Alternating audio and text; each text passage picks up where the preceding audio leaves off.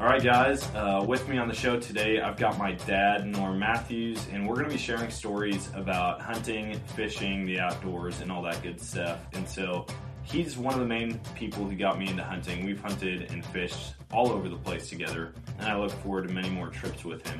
But he's going to share a little bit with you about how he got into hunting, kind of what that looked like back in the day, and then what it looked like for us now. But we spent a lot of time sitting on a dead tree together out in the woods or on a boat up on the lakes in northern Wisconsin. And there's a lot of knowledge, a lot of wisdom, and a lot of good stories to come. So I hope you all enjoy this. Stay tuned, and here he is. Like, he was doing things that were just badass. That was one of the coolest moments of my life. I was really scared, but knowing that Dan had the gun, I did have the rifle, like, we would be okay.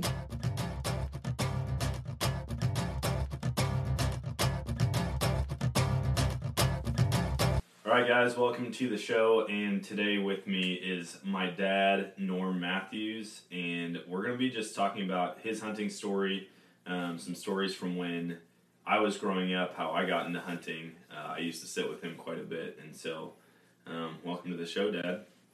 Well, you're welcome, Dan. Good to be here.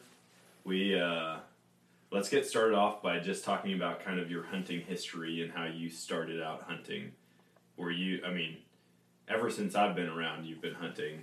You and Mom and the whole family, really. You got all three girls, both boys into it, and at this point, it's a couple of us are still into it. Yes, I guess thinking back to my beginning of hunting probably would have been, we lived not in a big city, but a little bit larger of a city growing up as a kid, and then I would go spend summers and 2-3 times a year up with my grandfather, my mom's dad, and he had 40 acres, and I guess that's where I started hunting, is he would take us hunting. And it was quite a bit different back then. Now it seems like you can buy as many doe tags as you want. Back then they had what they called a camp deer, so for every four licenses you had, you got one doe permit.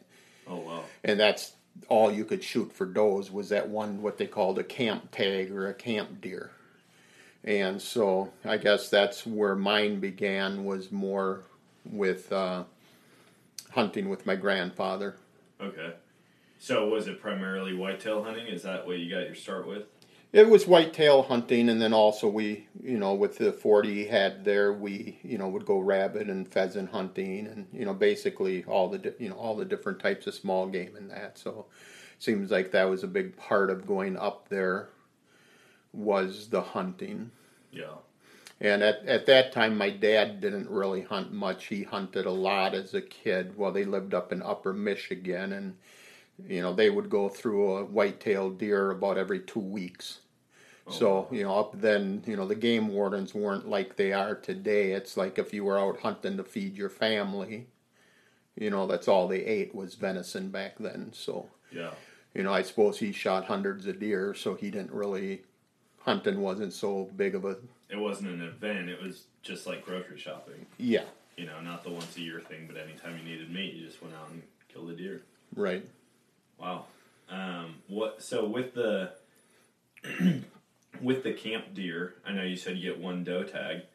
Were you guys shooting bucks still, or was that not really? Well, no, you were still shooting bucks, but okay. That's all you could shoot. They just didn't. They had. Well, I guess deer weren't quite as Well, they were popular, but there weren't as many then. Okay. I know on a couple other podcasts that I listen to, they talk a lot about back in the day, like shooting a buck of any size was a big deal. People just didn't really see a lot of bucks, but it sounds like you guys were shooting more bucks and then just one doe for every four or five people. Well, you didn't necessarily get a deer every year like you do today. A lot of times you'd go a whole season and maybe not see a deer. Oh, okay. Yeah, I know now the property that we hunt in Wisconsin, if you don't get a shot at a deer opening weekend, it seems like kind of a miserable weekend. There's that many deer up there, but I know last year one of the guys that hunted out there, how many did he shoot? 5 on opening day? Yes. I think he shot a buck and 4 does all on opening day, and There were a couple people that weren't thrilled about that, but there's definitely opportunity. I remember I used to sit out in those woods and I'd see 30 or 40 deer in one morning, or like on opening day, and it wasn't that big of a deal. But it seemed like when I got my start out there, we'd see deer, but getting a shot at one wasn't always a guarantee. Yeah. Well, you have to be quiet, and well, what was interesting, I had some friends I used to go hunting with, and it was like all of a sudden you'd hear bang, bang, bang, bang, and you said, "Good, I got one coming." Yeah. Not, I hope he got it. You just realize he missed it. That's why he shot 5 times. Yeah. Well, this friend, he had went 25 years without getting a deer. Oh my goodness. So it's like about half of the deer I shot hunting with him were ones he shot at, and then I was down the line, so you knew to be ready and watch. See, I remember hearing, gunshots growing up out in the woods, and I'd always get ready, but they were so far off, they just sounded loud, and so in my mind, there was a deer about to barrel over the hill, and very rarely did that happen, but with dove hunting, that happens all the time. You hear boom, boom, boom, boom, boom, boom, boom, getting closer and closer, and you're like, all right, it's about to fly over me. But with deer hunting, well, recently it doesn't seem that like that's the case. Right. Well, it all depends. You're fortunate where you've hunted a lot of private property, so there weren't as many hunters. There were times when I hunted more where there were other hunters, and over about a 10-minute period, you could hear about 5 different guys shoot. And you always knew when the deer got away because, usually if you hear one shot, they probably got it. Yeah. Where you hear that bang, bang, bang, bang, bang, they're just shooting wild. Well, and I know you told me this story a long time ago about, I don't know if you guys were doing a deer drive or if you were just sitting on a field edge and a deer was sprinting across the field, and you just shot until you hit it. I mean, well, this time there were 2 deer, and they were I'm guessing maybe 250 yards. And one thing you don't realize is, I think ever since you grew up and were hunting, we were hunting in areas you could use a rifle. Yeah. When I grew up as a kid and into maybe 25, I lived on the east side of Wisconsin, which you could only use shotguns. Oh, okay. So it's like, if you haven't only hunted with shotguns, you don't know how much easier it is with a rifle. Yeah.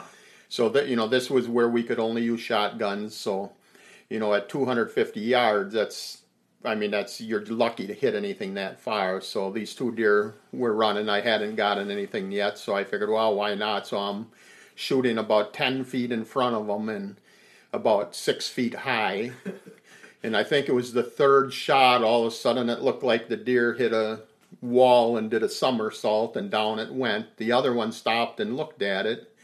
And my brother and I were both standing there, and we both reloaded and unloaded our gun at the deer standing there and couldn't touch it. It was just trying to figure out what was going on. Right, and this was a place where you could see about a mile behind it, so there was nothing but big fields there. So it was just probably the luckiest shot ever. Yeah. But it's just one lucky out of 20 misses. Yeah. Oh man, yeah. It's definitely changed today. If I think I've shot twice at a deer once in my life with my gun, and that was just because Aaron and I were walking in and it jumped out on the trail right in front of us. It kind of took us by surprise. Well, he shot, and then I shot, and then he shot, then I shot, then he shot, then I shot, and it was crazy because you could see in the snow where we had hit it because there was like a blood spray every time we had hit it, and it wasn't very far in front of us, and we followed a great blood trail all the way across the property behind, all the way into the neighbor's property, across that one into the next one, and it just dried up eventually. We never did find it, but I think that's the only deer I've ever shot at more than one time with a gun. Right. Well, and if they're not hitting the vitals, generally a lot of times that hole will plug up as it's bleeding, Yeah. and to where blood just won't come out, and they can go a long ways, before they finally bleed out if they're, if it's not a vital shot. Yeah. Well, and I feel like today it's a lot less, I don't know how you'd say it, maybe like, it's a lot less of a Western hunt, it's not just unload your gun as fast as you can. It's kind of, you take your time, place your shot where it needs to be, and then you don't have to waste all the ammo. You don't have to waste the time, and you can, watch it go down without trailing it for a mile and a half. Well, and you learn a lot about what a deer does. Yeah. I'm thinking back to another story with your oldest sister, and we're out hunting when she was probably 13 or 14, and the same friend I was talking about, all of a sudden bang bang bang, and he's across the field about 400 yards from me, and all of a sudden he yells, "Norm, he's coming your way!" So my daughter and I Becky and I were walking down the fence line, and sure enough, I see the deer, all the way across, and it was a nice buck, and he got up to the woods and then went into the woods, so I'm just standing there being quiet. I know when they get to the woods, they're generally going to jump in and stop and decide where they're going to go. Yeah. So I'm just sitting there waiting for him to stop and waiting to get a good shot at him. And then your sister all of a sudden, "Dad, there he is." And all she had to do was say that, and his stop was like not even a second, and he's continuing. So that was one I would have probably dropped right there had not your sister helped me. Yep. Not realizing she wasn't helping. That's funny. Yeah, it is interesting, people who haven't hunted or they get surprised by a deer and all timidity goes out the window, they just start, there's one now, there it is. And, well, there it was, it's gone immediately. I remember sitting out in the woods with Josh and even our cousins, and it was the same type of thing. You see a deer, and it wasn't like, hey, right behind you. It was grabbing your arm, shaking it violently, like, look over there. Well, that does away with the opportunity pretty quick. Well, I remember we used to sit together all the time. We'd go sit on a dead tree in the woods and just wait. And the front of the 40 that we hunt, that was the hot spot. It was like you'd have multiple opportunities. But I remember I had hunted a couple years, and I hadn't killed a deer yet. And you and I were sitting on a log, and I remember telling you, like, "Hey, Dad, I'm going to turn around and put my gloves on. My hands are getting cold. Let me know if you see a deer." Well, no sooner than I flip my feet over the log and I get one glove on, I hear, boom!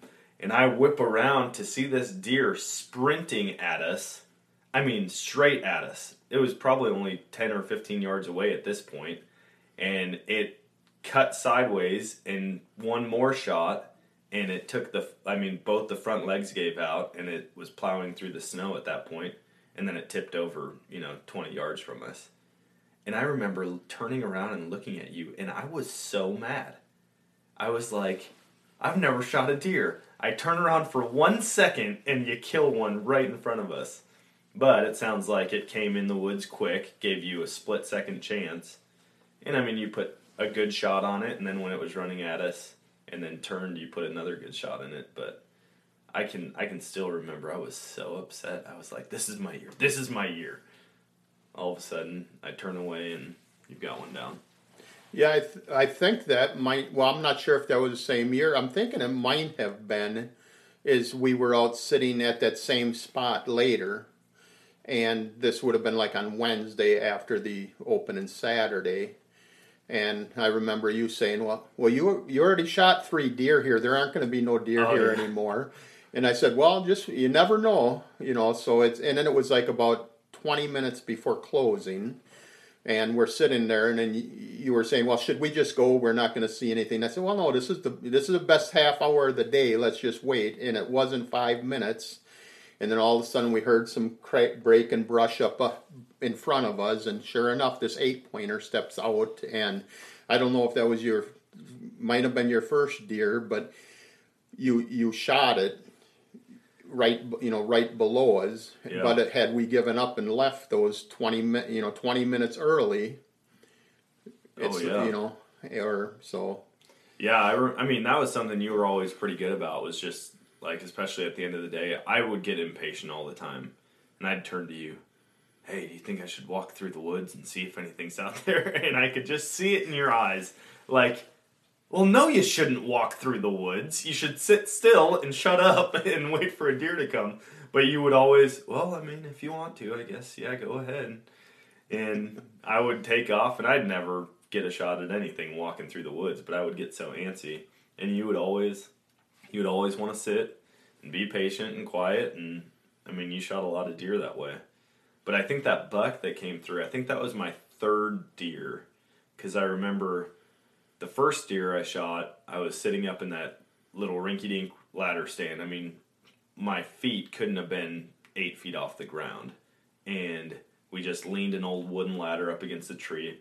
I had made the stand out of 2x4s and plywood scraps that I found in the garage, and we just strapped it to a tree, or maybe we wouldn't have screwed it to the tree, because at that point I don't think we had any battery powered tools, but I think we strapped it to the tree, and I sat up there.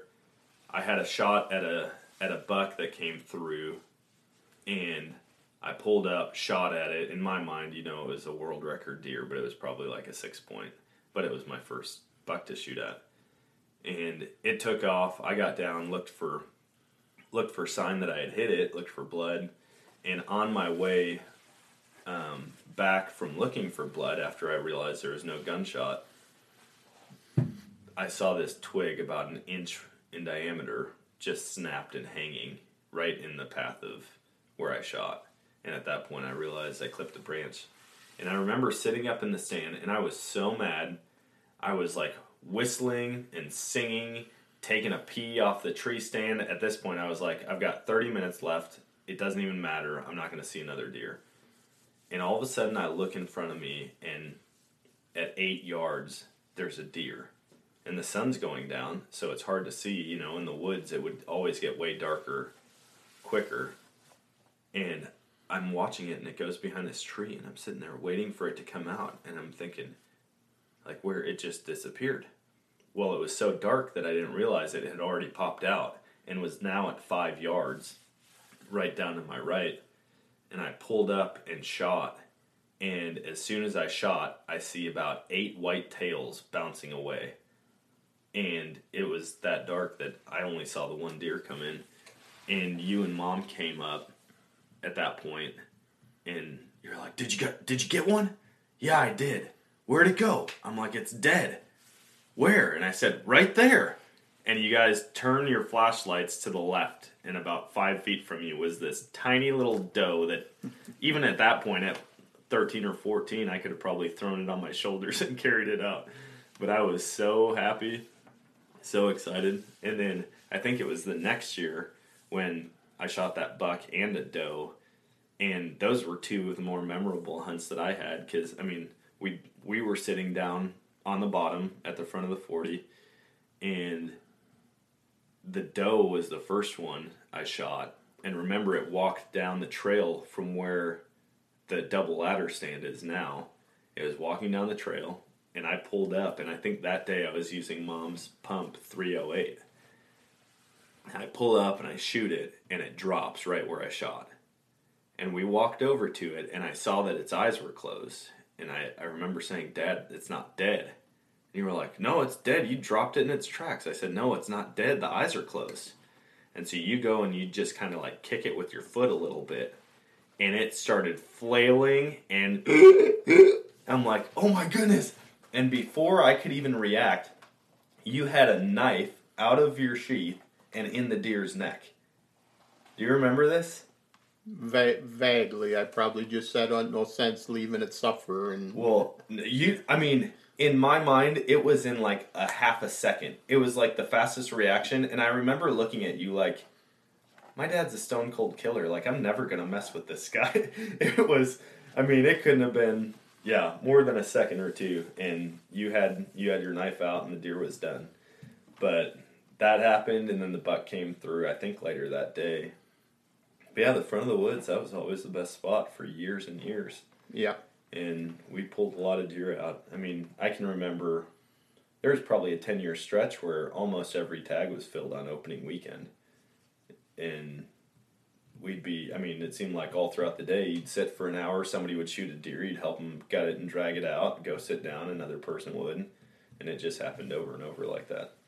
When I found over the years, if you're patient and you just sit still, usually it seemed like every year after everybody chose where they wanted to sit, I'd pick a spot I thought might be good that was left. Yeah.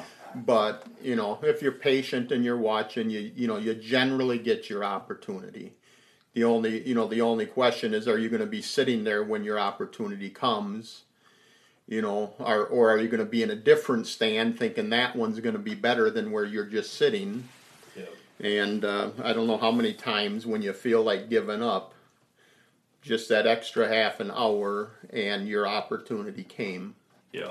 It just, and when you're talking about peeing from the stand or whatever, it's like if you want to see a deer, just stand up and set your gun down, stand up and pee, and you'll see what. Yeah. It seems like I don't know how many times, when you can't hold it, then all of a sudden they just happen to come at that right time. Yeah.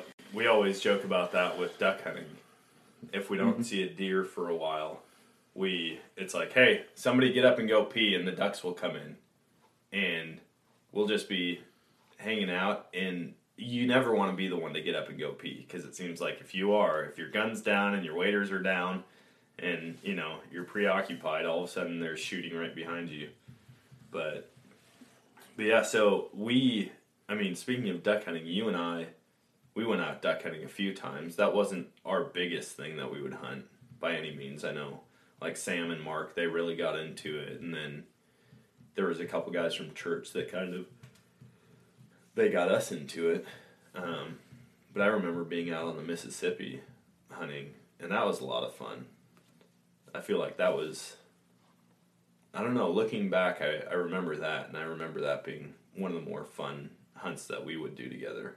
Right. And, I really never duck hunted much because I guess I didn't like it as much. But then when you and Josh wanted to duck hunt, that's when we got into duck hunting. And even now, Canyon's only 4 years old. So, but, I can think, thinking back, it's just enjoyable. It's just as enjoyable being with your kids when they shoot something as you shooting it. Yeah. And, that's something you probably in another 10 years you'll discover. And even now I find being out in the woods, the last few years that I did bow hunt, I found a lot of years I wouldn't even shoot unless it was something big. Because it was just as enjoyable out watching them as it was actually shooting something. Yeah. Yeah, I always liked sitting with you and just the camaraderie of hunting and the fellowship that comes with hunting and fishing and a lot of outdoor sports. That to me is what makes it. Yes. Pulling the trigger is fun, but that lasts a second, And just enjoying the beauty of God's creation, Oh, yeah. I think where it says, the heavens declare the glory of God and the earth shows his handiwork. And it's, that he can clearly be seen by the things he has made. Oh, absolutely. Is that, it's just such a precious time just being out in, and there again, that goes back to it doesn't really matter if you shoot something, you can just enjoy being out there and enjoying God's creation that he made. Oh, yeah. We would do that. We'd just go out and fish. I remember fishing with you all the time up on Lake Wissota, and, there were days where we wouldn't catch much, but there was just something about being out there and hearing the loons, or you see fish or ducks drop in or geese, and it was just a good time. And then we took a bunch of trips up to Canada. I remember for a while we were going almost every year up to Canada fishing, whether it be just staying in a cheap motel or actually going up to the Christian Outdoorsman cabin. Where was that? I've had a couple people ask. I tell people about those trips all the time. Yeah, that was up north of Thunder Bay, a couple of hours into Canada, but the road you took into the lake, it was Lake Ontario and Lake Willette. You could get onto either lake from there, but that last 70 miles took you about 5 hours. Yeah. Because you had to bring a chainsaw with, and because you might have a tree down over. There wasn't even really a road there; it was a path. Yeah, it was like an that old you knew logging where, trail that like, was overgrown. Right. And you had to have a 4-wheel drive, and you'd rarely see another person on either lake because a fly-in outfit isn't going to fly somebody in where you've got a couple cars parked. Yeah. But none of the locals would go there because it was too hard to get to, and it just so happened the man that was the president of the Christian Outdoorsmen, he owned property right on those 2 lakes and had built a nice log cabin there that was we brought you brought propane tanks up to run the fridge and everything off of propane. Okay. So that that was very enjoyable, very inexpensive trip. You brought all your own food and everything, and the total of the whole trip with gas and food and everything was $125 a person. That's so cool. Well, and I remember being up there, and we would catch so many fish. Like, I didn't realize that fishing could be that great. We would go and we'd be meeting another father and son for lunch, and he'd be like, "Hey, let's just troll along this point for 30 minutes before we meet them." And it was like every time you drop your line in the water, we'd just be trolling and jigging. And we'd be pulling in walleye after walleye, or, you'd get a nice pike here and there. I remember one time you caught a pike, and I just started reeling mine in really fast because I was going to help you and get, I always thought, I got to get the net. It's my job to get the net. And I'm reeling in, and you go, "Hey, slow down. Just keep fishing. I'll get this fish." And sure enough, it was a couple seconds after you said that, boom, I had one on the line. And I think that was probably our best 2-at-1 combination. I think we both caught 36 or 39 inchers, and we pulled them in. And then I remember another time. I thought you were gonna throw me in the water. We were Probably when you didn't get the net in the boat fast enough. Yeah, you had that muskie on the line, and from everything we could tell, it was about as long as the boat was wide. And I got that net underneath it, and I remember just standing there. I mean, I was in shock. I couldn't even move. I was looking at how huge this fish was, and you were lifting your line up, and I was supposed to be lifting the net up into the boat also. And the line snapped, and that fish went right through the bottom of the net, broke clean through, and you just, what in the world are you doing? Get the net in the boat. And I thought my trip was over at that point. Yeah. Well, I was just kind of chuckling a little thinking about that because I had just started saying, "Get the net in the boat," because it's kind of like, "Come on, I can't hold this thing." Yeah. And it's like, sure enough, as soon as down the fish went and through the net, and that was probably the biggest fish I've ever seen in person. Yeah. Then at least you learned you don't waste your time. Get that thing in the boat. I learned quick. I got an earful, I think, the rest of the day, and every time we met up with someone else, he told them about how I messed up. And that reminds me of another time. This would have been maybe 5 years ago. I was up in Canada with a group from church, and I caught this nice, I think it was a 40 or 41 inch northern, and we had it in a live well, and it, I had thought it had died. It was sitting there, what you refer to as belly up, in the live well, not moving. So I reached down and grabbed it by the gill, lifted it out, and just dead weight hanging there. Stepped from the boat onto the dock, and there was about a 1 foot gap of water, and when that fish went over that water, it made a big flip. Its tail come up over its head and slipped right off of my hand into the water. Oh, no. And talk about your heart sinking. Oh, yeah. And into the water it went, and my friend Jeff was there. I just said, "Jeff, get him or do something." I think I said, "Grab the net, try and net him." And fortunately, God blessed me with, I think I got another one that same size the next day, and you could only keep one anyway. Oh, so, okay. Of that size. So yeah. But you learn, don't ever think they're dead. They can be playing possum on you. Oh yeah. So when you guys would go up, because you went up to that cabin in Canada a lot more than I did. But I remember, like, when we went up, we saw moose, and there had been wolf encounters and bear encounters up there. But I remember hearing a story, and I need to hear it from you again because it was years ago. But I heard a story, and maybe it was just a rumor, about a guy riding on a moose's back in the water. Do you remember this? Yeah, that's according to the guy, is that he was up on the Boundary Waters, and he had just said there was some moose crossing the lake, and that when they're crossing the lake, they can't do anything. So he thought he'd get a picture of him on his, so he grabbed onto the moose or whatever, just to, and that, basically that's what he said is, if you ever get a chance to ride a moose, it's when it's swimming. It's when it's swimming in the water. So I don't know if that was just a story or if I guess a guy actually could, but yeah. I'd be worried it'd whip its head back and catch you with its horns or something. Yeah, I guess at this point, with YouTube, if somebody's done it, it's probably online. Right. So maybe we'll look that up after the podcast. But this would have probably been, 10 years ago or 15 years ago. Oh, yeah. Before.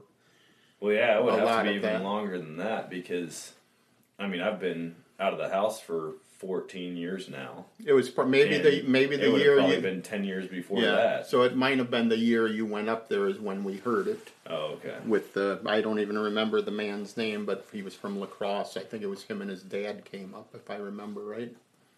Well, yeah, I remember all the crazy stories. I know that you and Mom fished up there one time, and she pulled in a pike that had teeth marks on the side of it where a muskie had bit it, and it was like a 32-inch northern that you guys reeled in, but there was a fish that was so big that it was about to try to eat that whole northern.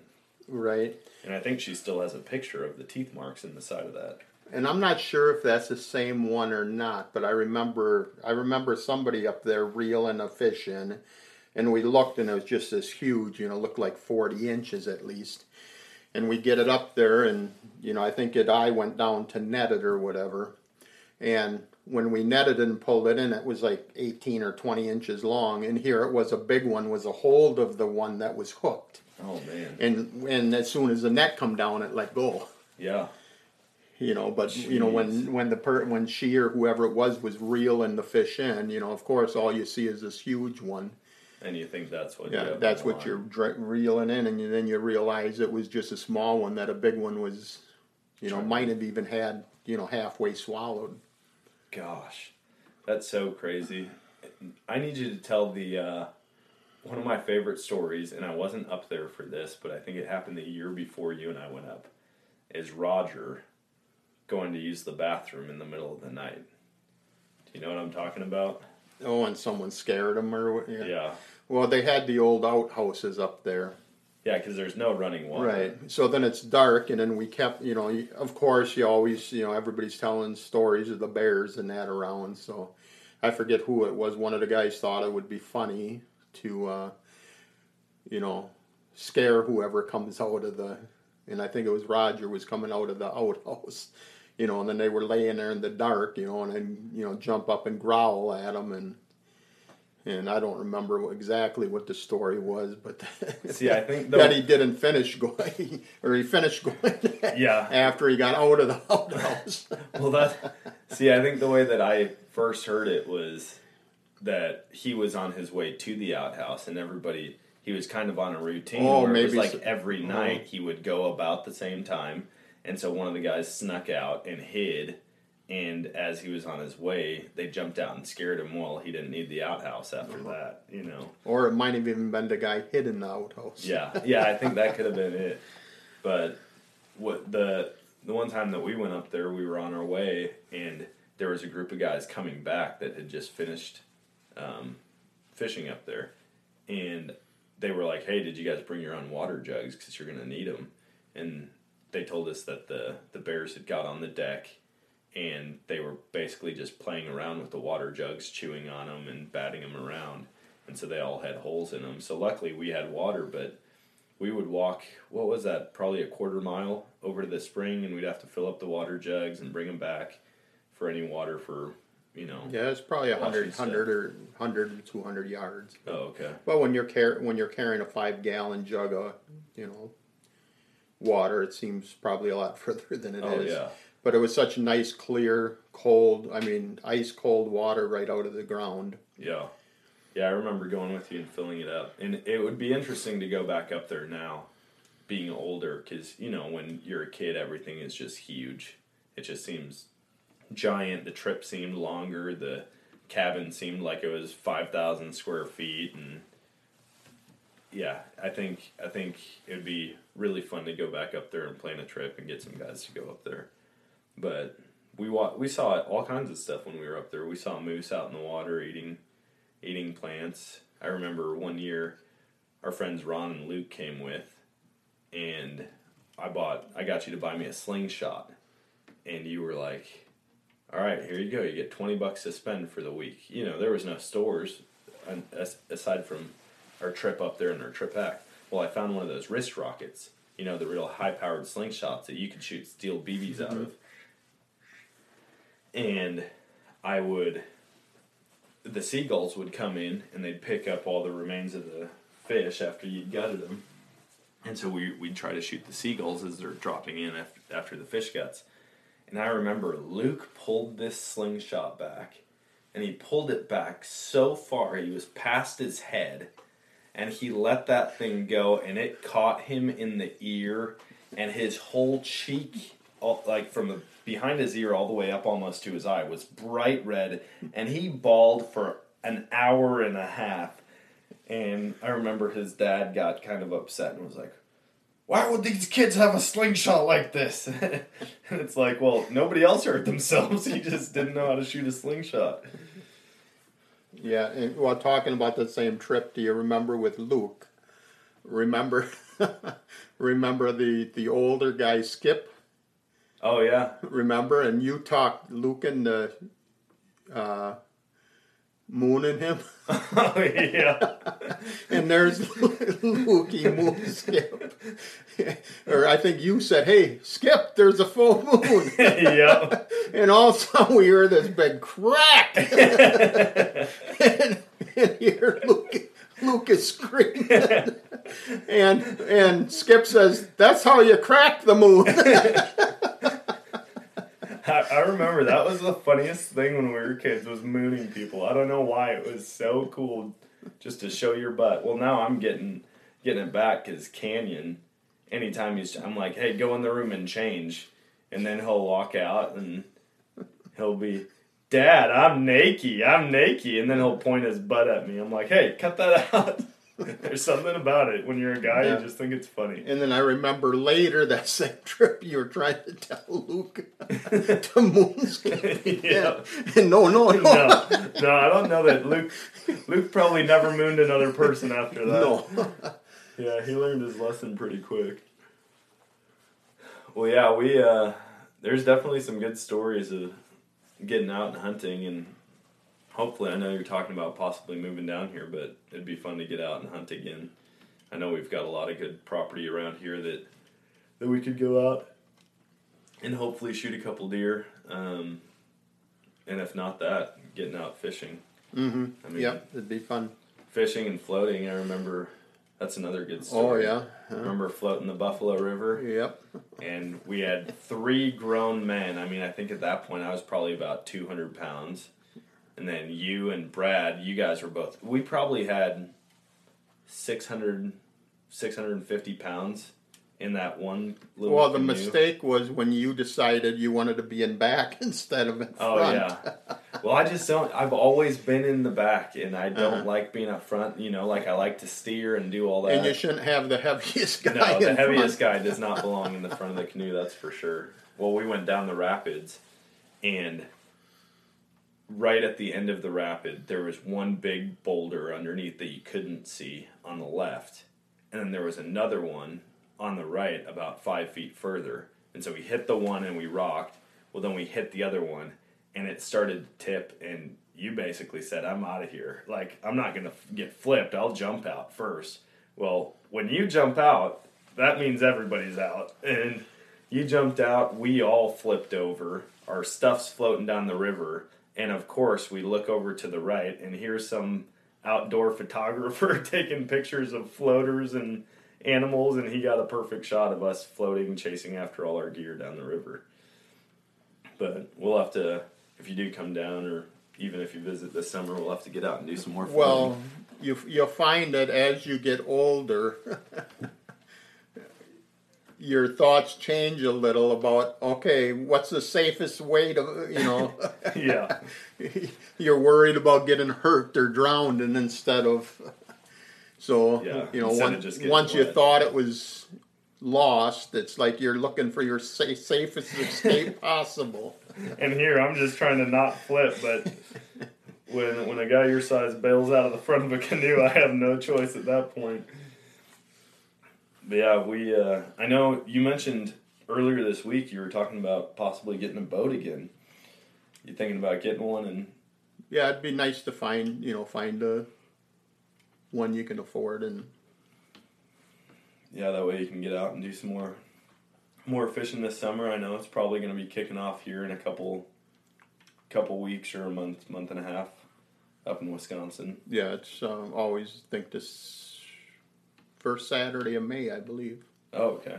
So yeah, a little over a month. But that'll be good. I look forward to coming up and doing some more fishing. It's been a long time since I've been out walleye or northern fishing, and I think that'd be good to go back to some of the old fishing holes and see what we can catch. But we'll wrap this up. Thanks for being on the podcast today and for all the stories. You're welcome. It's good remembering, and again, just great to be out there enjoying God's great creation, and just how blessed we are to live in a country where you can enjoy all these things. Oh yeah, I mean the public land that we have here, the ability to get out and do that stuff without getting charged fees, or we put money towards it every time we buy a license or buy a gun or ammo. There's funds from that goes, or taxes from that go straight towards our public lands, and so it's cool to be able to do all that stuff. And yeah, like you said, just being out in God's creation is always a good time. I know I heard a guy once say, I'd rather be out fishing thinking about God than be in church thinking about fishing. And or a better one too, or same thing as a bad day fishing is better than a good day working. Oh yeah. Yeah, and there's something about being outside, being out in creation. So for you guys listening, get out, do something new, go adventure, and until next time, we'll see you later. All right, guys, thanks for listening. I hope you all enjoyed that episode with my dad. I definitely enjoyed sitting down, talking with him, and recapping some of our favorite adventures out in the woods, out on the lakes. And I look forward to a lot more trips with him, a lot more stories to come. But for now, I'm getting ready for turkey season. We've got turkey season coming up here in just a couple weeks.